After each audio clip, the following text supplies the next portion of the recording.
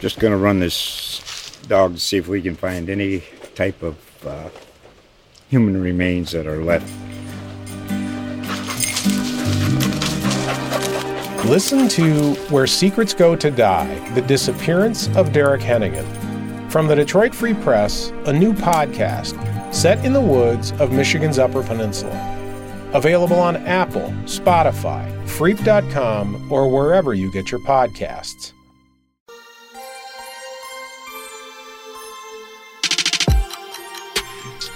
It's The Bubble, episode 7.5. I am Montana Samuels. He is Mike Bonner. Mike, tell the people what we're talking about this week.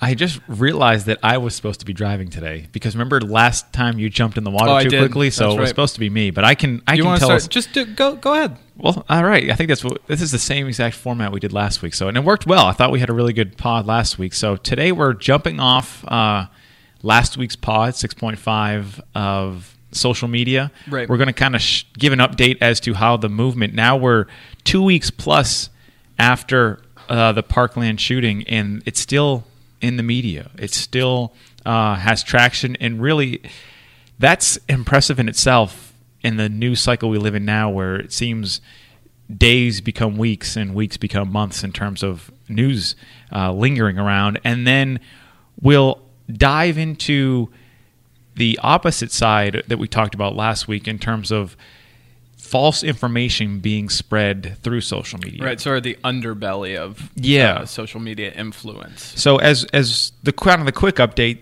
we've had a few, gun legislation passed really because of the social media activism. Well, I guess it starts there, but it's more than just social media. They're marching. We had a couple of the school walkouts, right? The walkouts across the country, and then I don't remember what they were called, where I think people went to Washington and laid in front of the White House to simulate deaths, but I don't know what it was called. I don't know. I do know what you're talking about. It was an organized effort to share sort of camaraderie amongst this stance in terms of gun control.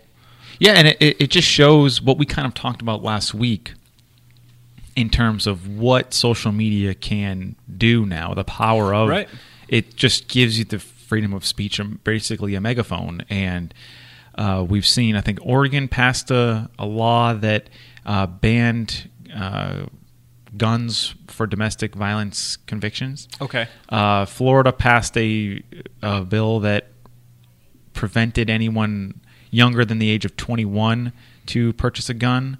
And we also saw President Donald Trump talk about bump stocks and trying to outlaw them. And I believe a few times, more than once, he has called out Republicans for being afraid of the NRA, which is something that Republicans usually don't do. So I actually just saw an article, however, though, in Georgia. His last name is Deal. I'm blanking on the rest of his information, but he is... apparently there was legislation... Not to be confused with Jeff Deal, the Massachusetts state rep, who I recently spoke with.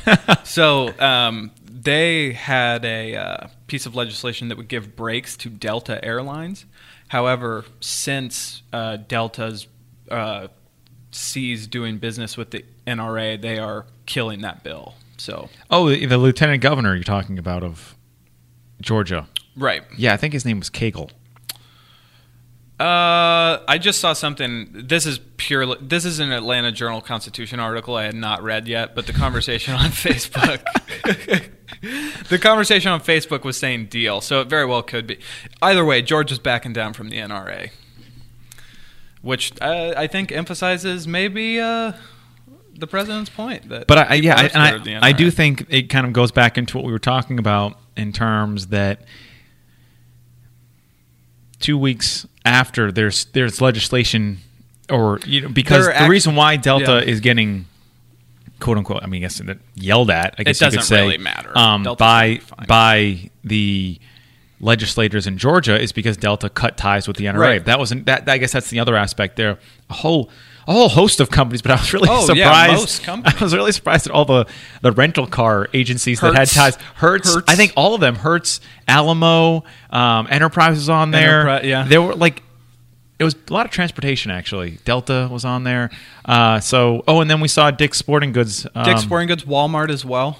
Yeah, and for Dick's Sporting Goods refusing to sell automatic weapons, they really had done. They stopped doing that after Newtown. Well, yeah, and but there were, I think, 46 stores that were still. So there has been some movement, which is really not much movement. But when you in look terms at of the Dick's Sporting Goods, not to cut you off, but in terms of the Dick's Sporting Goods thing, here comes the pessimistic side. But like, that's not going to affect their end of the day pay. Like, no, it's probably not. Their bottom line will be barely affected by that, I presume. It's more of like a status thing. But I think it is it's something that is extremely small on all accounts. But it is something which, in previous shootings, there was nothing. Right. Do you before we jump into the underbelly of social media? Do you think that these changes in gun control from, let's say, Dick's Sporting Goods, Walmart, these different places, do you think that's because it's the issue of the hour, or do you think they're doing it because they actually believe in it? I think you know where I probably stand on this. I think little column A, little column B. Okay. I think a lot of this is image protection or image boosting. I think, to me, it all comes down to how they're going to make more money. Right. And I think doing something like this will allow them to get more money because more people want to shop there. Yeah, it gets in the news. immediacy. Right. Especially when you look at Dick's Sporting Goods, really wasn't much. They weren't doing anything. What did you say? It was like 45, 46 stores? I think like 46 stores because they really had stopped it after Newtown. Okay. And now Walmart, I'm not sure that Walmart, what their assault rifle sales look like, but Walmart truly is like a pretty substantial, they make a substantial part of their money based off of gun sales. If I'm not mistaken, aren't they like the number one provider of guns in America or something like that? I'll need to fact check that, but they do sell a lot of guns. So that one's actually sort of surprising.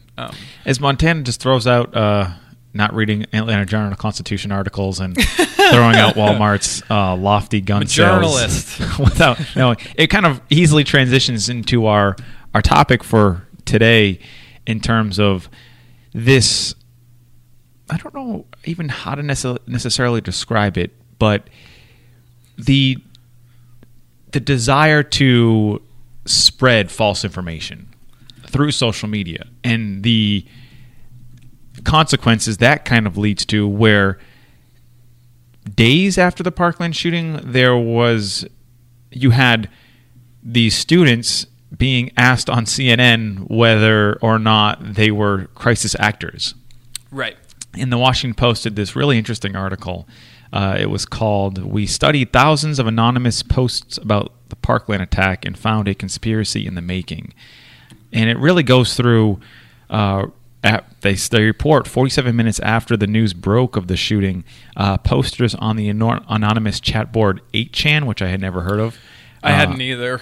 Started really kind of developing this conspiracy theory, as they quote the board saying, "Start looking for Jewish numerology and crisis actors." Right. End quote. And so what it seems like 8chan is, for those of us like Mike and myself who were unfamiliar, is I actually think I quoted this, maybe not.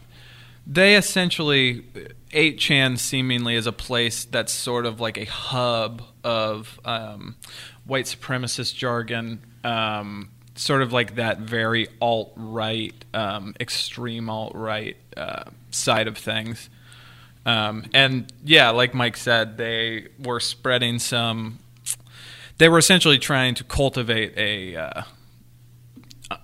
they were trying to spread the message of this being fake. Now, when I saw this story pop up is when people were looking through the Twitter likes of Donald Trump Jr., and he started liking some tweets that were spreading this message. So it sort of also goes to show that people are active enough on Twitter to call you on some of these things that if you choose to do so, even in a position of power. One of the, actually 8chan was founded in 2013. 4chan was founded in 2003 by...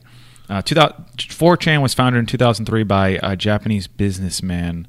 I don't know if it says in here where 8chan developed from, but apparently 8chan developed because 4chan became too, quote unquote, politically correct. Okay.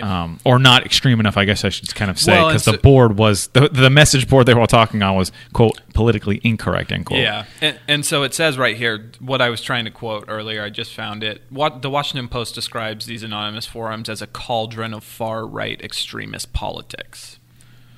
So, but I think it comes into the fact where most people are on Facebook or Twitter, if not both, and you see these things pop up, and I think only recently has this phenomenon of incorrect facts being. Usually, if you saw something, whether it was an advertisement on TV or something, you kind of took it as its value. So you see these things, and people, okay, sure, it must, be true. Or I think it's also our society's, love and passion for conspiracy theories and trying to explain the unexplainable. I think I always go. There was an episode on Scrubs, and you got to break it down. And JD was trying to find out, what this disease was, and Dr. Cox goes, "If you hear hoof, like click, click, click, like hoofs or whatever, I think whatever you want to call it, think horse, not zebra." But our mind always think like, oh man, it could be a unicorn or something, crazy. And it's probably just what it looks like.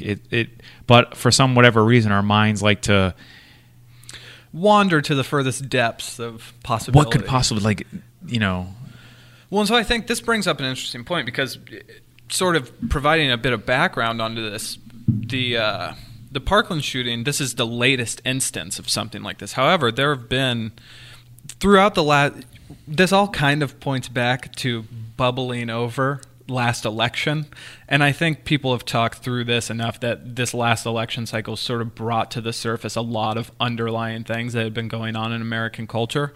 But if you remember correctly, I mean, you had the Seth Rich conspiracy. Seth Rich was a DNC staffer who, from what I read via LA Times reporting, he was hired by the Clinton campaign offered him a job 2 days prior to his death.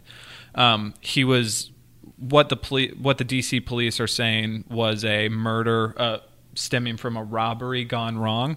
The LA Times reports that that area of the city in which he was killed, there was a rise in crime and robberies during that time. And Seth Rich is also one of 65 unsolved murders from that summer. However, people on we'll say the anti-Hillary Clinton side, we'll say alt-right people, took that and ran with it and were claiming that the Clintons had something to do with it, despite the family of Seth Rich denying fervently that they believed there was any conspiracy. And that was actually spearheaded by Julian Assange of WikiLeaks, who claimed that on a Dutch, let me see here, it was a Dutch television program, Julian Assange, in reference to Seth Rich, said, "Our sources take risks." This was following the Podesta emails. So, and then there was also Pizzagate. If you're familiar with Pizzagate, I am. We're not going to spend too much time detailing what Pizzagate is. If you want to delve into that black hole of darkness, well, there's a lot of. You can go back to people saying that Newtown was fake. It goes back, and it's, to me, it kind of, it stunts the growth of civilization, really, when you.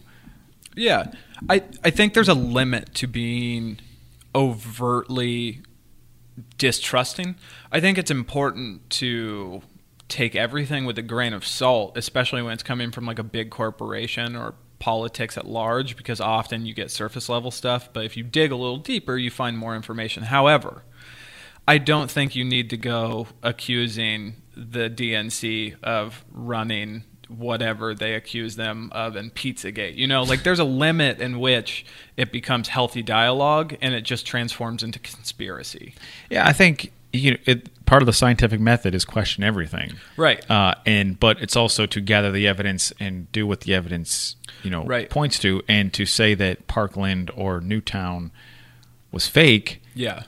That just doesn't. That goes against the scientific method. Part of it is going in without any biases. Yeah. And I think that's where the issue of it's one thing to question everything. It's another thing to purposely push out false facts, which it looks like that's what these people on 4chan and 8chan were doing, which is really, it's a different, it's just, to me, I don't completely understand it, trying to think of why. And when you look, so if you read the Washington Post, and we'll link that story that we're discussing, it really just looks like they're pushing their agenda. It doesn't really matter how they get to their agenda. Right. It's just trying to get what they want to happen. And I tried to think to myself, why? What's the point of that? And really, it, as little that I know about 4chan or 8chan or the dark web or whatever, what we want to talk about, it actually isn't all that different from what mainstream public or mainstream people do in terms of we often, and not everybody, but as I just mean society, sexual harassment, victims come forward and oftentimes they're doubted. They're victim blaming, so to speak, which is a problem. Or you look at and that kind of or even rolls over into the courtroom, which we were talking about before this pod, where how do you win a court case? Well, you make the witnesses look bad in terms of So I think that's where it looked crazy. Well, how could how could they do this to this parkland? Well, in society, we often do it too. Well, and you brought up a good point where there's sort of the victim blaming aspect, and that immediately brought me to the Mike Brown case, simply based off the fact that people in Ferguson were saying these things have been established. This has been happening to us for years, and the dialogue we saw develop over time was simply centered on Mike Brown and his interaction with a police officer, in which he charged him, that whole deal. But then you look at the Department of Justice report that comes out. The Ferguson Police Department was sicking police dogs on people. They're clearly targeting. So they're, like we've been talking about, there's a level of understanding that, yes, you do have to question stuff, but there also has to be an understanding that there's this weird dichotomy that happens where there's a sect of the social media world that will turn everything into a conspiracy, or a lot of things into a conspiracy, as long as it fits their agenda. But there's another opposite sect of the social media world that just blindly consumes all of it without a filter. And I think that's where we reach our problem, because there's a smaller middle ground than the two extreme grounds. You know what I mean? Yeah, I think, and that's kind of what we looked at this pod, was thinking, why does this happen? How does it happen? Right. And the effects of it too. So Joan Donovan was quoted in the Washington Post story. She's a researcher at Data and Society who studies media manipulation. She said, quote, "The parents and families of these murdered children are still being harassed by people online. Yeah, that is the legacy of this kind of harassment. For years to come, these students in Parkland are going to have to suffer this same fate," end quote. So as we talked about a little bit last week, with great power comes great, responsibility, in terms of everyone has a megaphone now on social media, and they can shout as loud as anyone. And as you saw, it doesn't take long, because before, when was this story published? The Post story was published February 27th. So until February 27th, I had no idea what 4chan or 8chan was. Oh, you had never heard of 4chan before? I had never heard of either of them. And it took, a couple days after the shooting for their voice to be heard on CNN. Now, I didn't know it was coming from them, but the Washington Post reports that, this is where this conspiracy theory started, or this conspiracy falsehood. Well, and so the interesting thing about that part too is we've seen this before, where these internet conspiracies begin in obscure parts of the internet, on sort of these 4chan so 4chan. I was familiar with 4chan as a more extreme version of Reddit. That was a bit less That's what it was kind of described as too. Right. And then 8chan's a more extreme 4chan, which is crazy. But so even with the Seth Rich thing, so Julian Assange goes on to that Dutch television program and talks about that, and then Sean Hannity goes on and is spearheading this movement. It's a. I think that's another point of where we see these really gaining steam are these people who put themselves in positions of trust to at least some Americans, even if that's Alex Jones, right? Some people get their news exclusively from Right. Alex Jones. Alex Jones, InfoWars, for those who don't know. And it really is sort of like this agenda-pushing type news cycle. Well, and it doesn't even have to be that. We're talking about super heavy things, Right, but these look are at deep look at conspiracy. Geno Smith, the New York the God. quarterback for the New York Giants, who tweets out that, "Hey guys, what do you think of this flat Earth thing? I've been looking into it." I tweeted. I quote. Did you? tweeted, Yeah, Oh. so I quote tweeted that and said, "So this pretty much ends the debate, right?" Well, the best one I saw was the Giants bench a 2-time Super Bowl champion for this For guy. a flat earther. And Well, Kyrie Irving. Yeah, Kyrie he Irving. referenced that he'd been studying up on Kyrie Irving, notable scientist. And the issue at hand is as people again question everything. Go ahead, It's important to question. it's important. Everything. We're not arguing that. And then people would show him the pictures of the circle Earth, right. and he would then say, "Well, Photoshop, guys." Well, then what is it going to take? Because probably the science and the algorithms and the physics that I wouldn't be able to understand. I mean, maybe Geno Smith would. I don't know. But if Yeah, I mean, he went to West Virginia. He's probably pretty smart. what is it going to take then? At what point are you going to say, okay, yeah, if you want to question something, fine. But if you're actually questioning it, like Right. if I ask you, hey, how old are you? I'm giving you the opportunity to tell me, Right. rather than say, hey, do you think the world is flat? And you say no. Well, yes, you're not questioning. So it didn't just say, hey, I believe the Earth is. What I mean? Right. There's two steps to questioning things. Right. Questioning and then listening and finding out what is true and then making Right. that establishment, not just questioning to make a statement. Well, and so that's another thing we sort of talked about pre-pod was that not only is there this culture of distrust in the form of conspiracy rather than in the form of information seeking, but there's also a culture of where it's purely, I keep using the term agenda pushing. It doesn't always have to be that deep. It could just be Yeah, because I don't think Geno Smith pushed like I don't think Geno's pushing an agenda. I think he's just a person who did a little bit of Wikipedia research and said, "Okay, I could see this being true." But it seems like we've developed a culture where it's argument rather than discussion. And why that's important is we seemingly never make any progress because of that. which is a good. Yeah, I mean it's a good point to kind of get back to the Geno Smith conspiracy. Is no people like so he. We should Let's just make just- the whole pod about Geno why not? Smith. Let's just take him at his word and say he genuinely was asking. And actually, I actually went through the comments, and of course, some of them were funny. Right. There weren't a whole lot of people, yelling at him, calling him stupid. If he was truly asking, it seemed. And there were a lot of people saying, just here it is. And then that's what I mean. Like, well, what about Photoshop? Well, then what exactly do you want? Yeah, exactly. from Like us? if you're asking questions, you can't.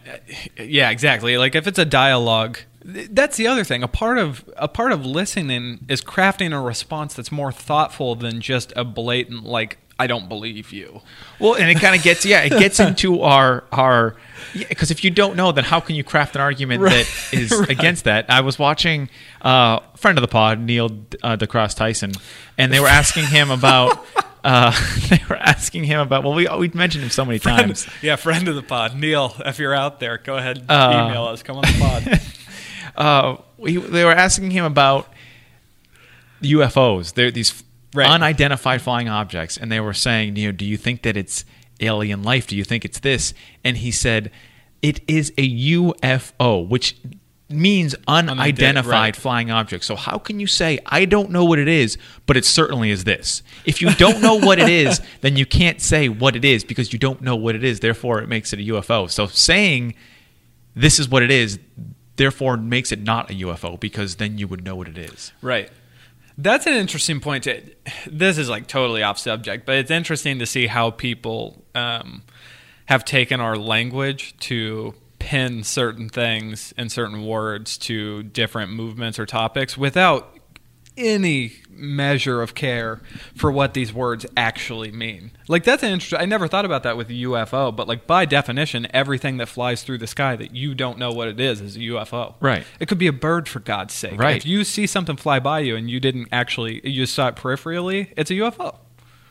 I'm getting lost on the flat Earth Society.org. This is You're on flatearthsociety.org. Yeah, the Flat Earth Society, kind of like Ohio State, the Flat Earth Society.org.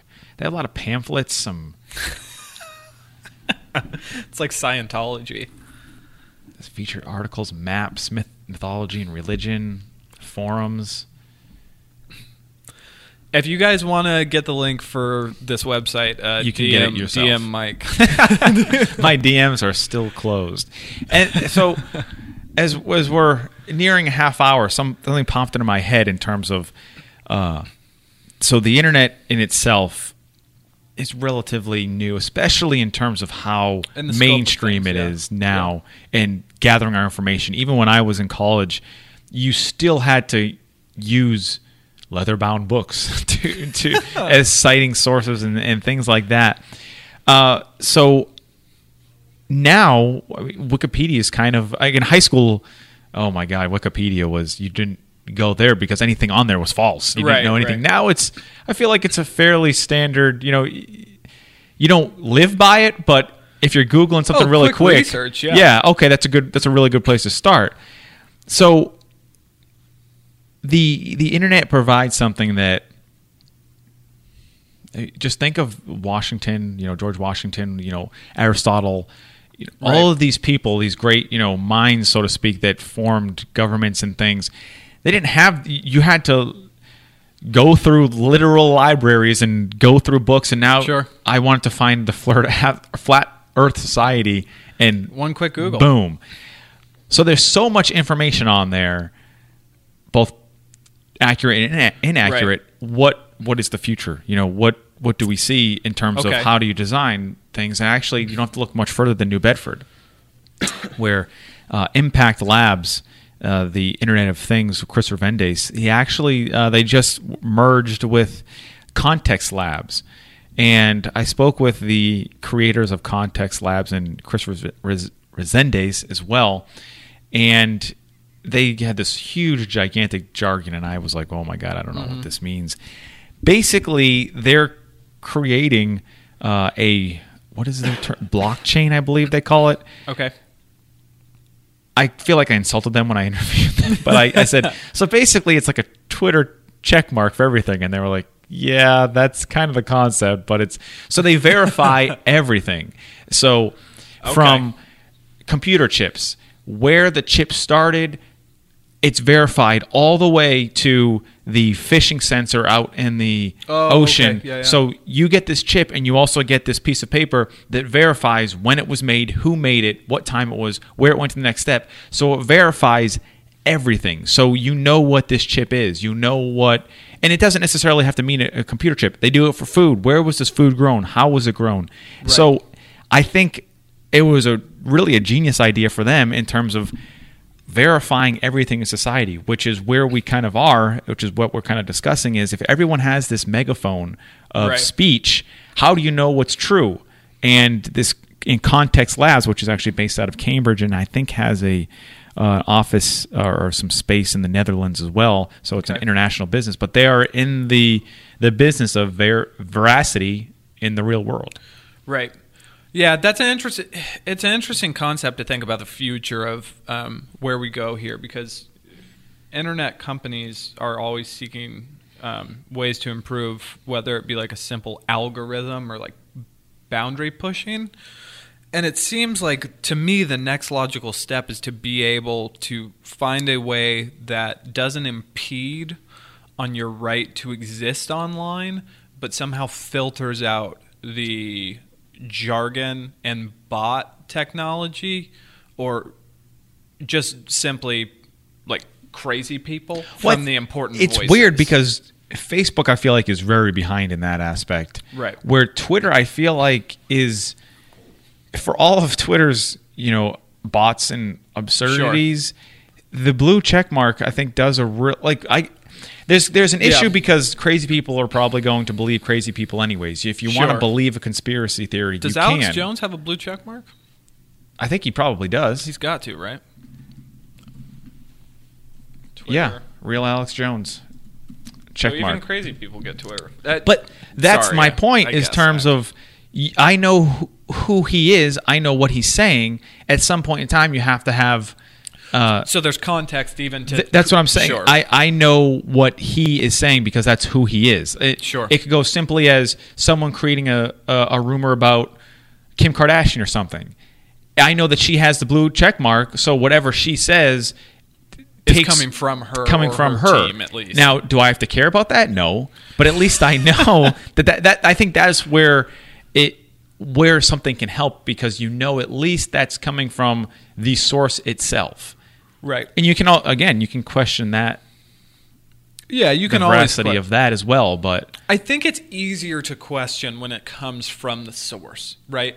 Like it seems if some like out of left field person who gets 45,000 retweets makes a claim, you would immediately have to go, okay, who is this person? Why is this important? Right. How did he get this information? The whole process. But if it's a person who you know is coming from that source, your only means of questioning is, okay, are they saving face, right? Like, is this something that would damage their reputation as a celebrity or as a news person or something like that? You know what I mean? So it does simplify the process in which you have to go through these steps to believe even a portion of what they're saying. I'm just thinking, like in the sports realm, it's there are some people who are working, who have friends that are in the front offices of places, and then the person has no check mark, 5 followers, and he tweets this out, and it happens to be true. There is some difficulty, Well, I think even so. For those who aren't familiar, the FBI is doing a massive probe on the NCAA, specifically the college basketball teams, right? Mm-hmm. So ESPN published a story that linked Sean Miller and I am forgetting the name of the agent. Forgive me, I didn't. Sure, an agent, yeah. Who they essentially were crafting a way to pay DeAndre Ayton $100,000 to come to Arizona. So there were no quotes in this story that was published. So ESPN came out, I think, 3 separate times and made corrections, eventually just airing back to the original posting of the article. So I think even places like that where journalistic integrity is important, we're getting to a place where things are moving so quickly that in order to be first, which means to be relevant, you have to rely on you have to almost rely on the blue check mark, right? So it's like you get this from a source within this organization. Okay, they're within the organization. We have to be first. We'll publish and correct later, which is kind of scary for a major media company. I don't think that's anyone's... I think for ESPN, that's their model. I don't know about that. I mean, there were no quotes in that story. They had to come out. They essentially got, like, as soon as they published something, they got checked. They were like, this timeline is off. 3 separate occasions. I think we're getting to... So let me rephrase. I think we're getting to a point where trusting your gut by means of... Trusting your gut in order to be the first is of utmost importance for a lot of media companies. I'm definitely not arguing whether that's a good thing or not. I think I would actually argue the opposite. I'd much rather get my facts right before I publish the story. But I think we're seeing a trend in which being first is more important than... I think technically it is, but now we're getting into a journalism argument or discussion, and I don't want to necessarily dive into that, but I think it has to do with just lack of resources, because you don't have enough people in the chain of command, and which is a whole story of accuracy. Usually media is that's why it's so important, right, to be correct, because at some point, there has to be a baseline. Yeah. At some point, whether it's 2 + 2 = 4, a number is a number. We can't question that the number 2 equals 2, like right, 2 + 2 one individual and another individual equals 2. At some point, you have to have some baseline, and I feel like a lot of, especially local newspapers, they do a really good job, and there has to be some faith. Why is our dollar worth it's a piece of paper, right. But there's some faith that it exists. There has to be some basis of faith in some truth, whether it's coming wherever it's coming from. Well, and I think that's sort of what I was. That's sort of the point I was hoping to make, was that it seems that in the world where we're talking about social media conspiracy, a lot of, and like you said, let's not turn this into a whole journalistic thing, but I think it's really affecting how at least players in the industry react. I mean, you see like Adrian Wojnarowski or whatever. That's how you say his name, right? Okay, Wojnarowski. Wojnarowski, yeah. I think it's Wojnarowski. I mean, it's a tweet before the article, right? So I think we're seeing now it's really important for people to get ideas out, and I think that's being driven, as we've talked about the last 2 weeks, social media driving trends in multiple different facets. I think that's another example of social media driving a trend of being first is of utmost importance. But that's always been it. Scoops, and whether you went back to when there was no internet, being the first person to report something was always important, but not at the sacrifice of quotes or proper sourcing. Are you sure about that? Well, yeah, I suppose no. It's a great thing to say. Well, back in the good old days, sure. Which I'm not. Yeah, I'm not trying to. I'm not old enough to say good old days. Let's say yellow journalism, and Sure. I think there's always. I think when you look at the Washington Post, the New York Times, I think for the most part, I don't think newspapers have changed all that much in terms of what they want to do, what they want to promote. You used to wait to get it on the paper, the next morning. Now you just tweet it and get it out. It's just you're constantly publishing on Twitter, whereas on your paper you'd publish once in the morning, once a week. And that obviously leads for when you have a scoop and that no one else has it, and you're printing a paper and your deadline's at 11, say, you can you have that time to double, triple read over and check. Right. The Twitter doesn't always necessarily. Twitter doesn't wait. Twitter does not wait. It is, yeah. And again, great power comes great responsibility. That's true. All we're saying is Instagram, fix your algorithm, for God's sakes. That's all we're trying to say with this Instagram. podcast. Fix the algorithm. What's the algorithm? You're not up on this? No. Oh, God. So Instagram, it used to be a chronological order posting. Oh, yeah. Okay, yeah. I agree. Yeah, I like the chronological much better. Yeah, thanks. Now, the joke is we're going to cut that part. We're not going to cut. I'm just too old now. I know. It's okay.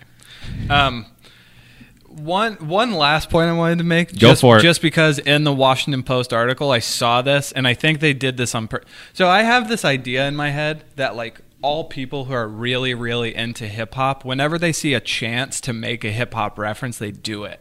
And I have to give a shout-out to Craig Timberg and Drew Harwell of the Washington Post, who wrote the article that we were citing. They had a great quote break. This better be good because it's good. Because this is what it's good. We're ending the pod on this. So. I know. So they had a great quote break, and it was like the fifth graph, perhaps? Sixth graph. It doesn't matter. Essentially, a quote from 8chan started with, "There's a war going on outside no man is safe from," which is famously a lyric from Prodigy of Mobb Deep on the song Survival of the Fittest off the Infamous. And I just thought that was ironic because this is like an alt-right white supremacist group, and they're quoting Prodigy of Mobb Deep. Quite possibly like the most like Prodigy, I don't know. I just found it funny. That was on Reddit too. Really? Yeah. Yes. It said a frequent conspiracy theory poster on the website Reddit. Whatever, man. They got a Mobb Deep lyric in their story, and I thought that was cool. So shout out to them. We staggered across the finish line of this one. God. It kind of all went wrong with, boy. I don't know. We went off on a weird tangent. Not even a tangent, but... It wasn't our most focused pod, but we're speaking ideologically. However, I do have actually something to add for next week. We cited the Washington Post a lot. Next week, we're going to be speaking with Jessica Contreras of the Washington Post on the pod. So look forward to that if you'll be tuning in. 8.5 will be better than 7.5. 8.5. They're all better than the first. The goal is to get better than the last one. We're always improving here at the Bubble. It's of utmost importance. The bubble's always good. It's always growing. You got your bubble pun in this week. You hadn't got one in yet this week. Nice. Very good. You can always trust Mike for a bubble pun. All right. For Mike Bonner, I'm Montana Samuels. This was episode 7.5. Join us next week for 8.5 with Jessica Contreras, and we hope you'll have us back.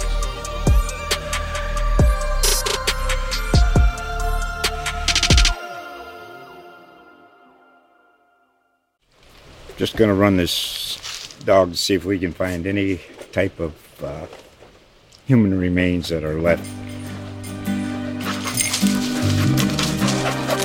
Listen to Where Secrets Go to Die, The Disappearance of Derek Hennigan. From the Detroit Free Press, a new podcast set in the woods of Michigan's Upper Peninsula. Available on Apple, Spotify, Freep.com, or wherever you get your podcasts.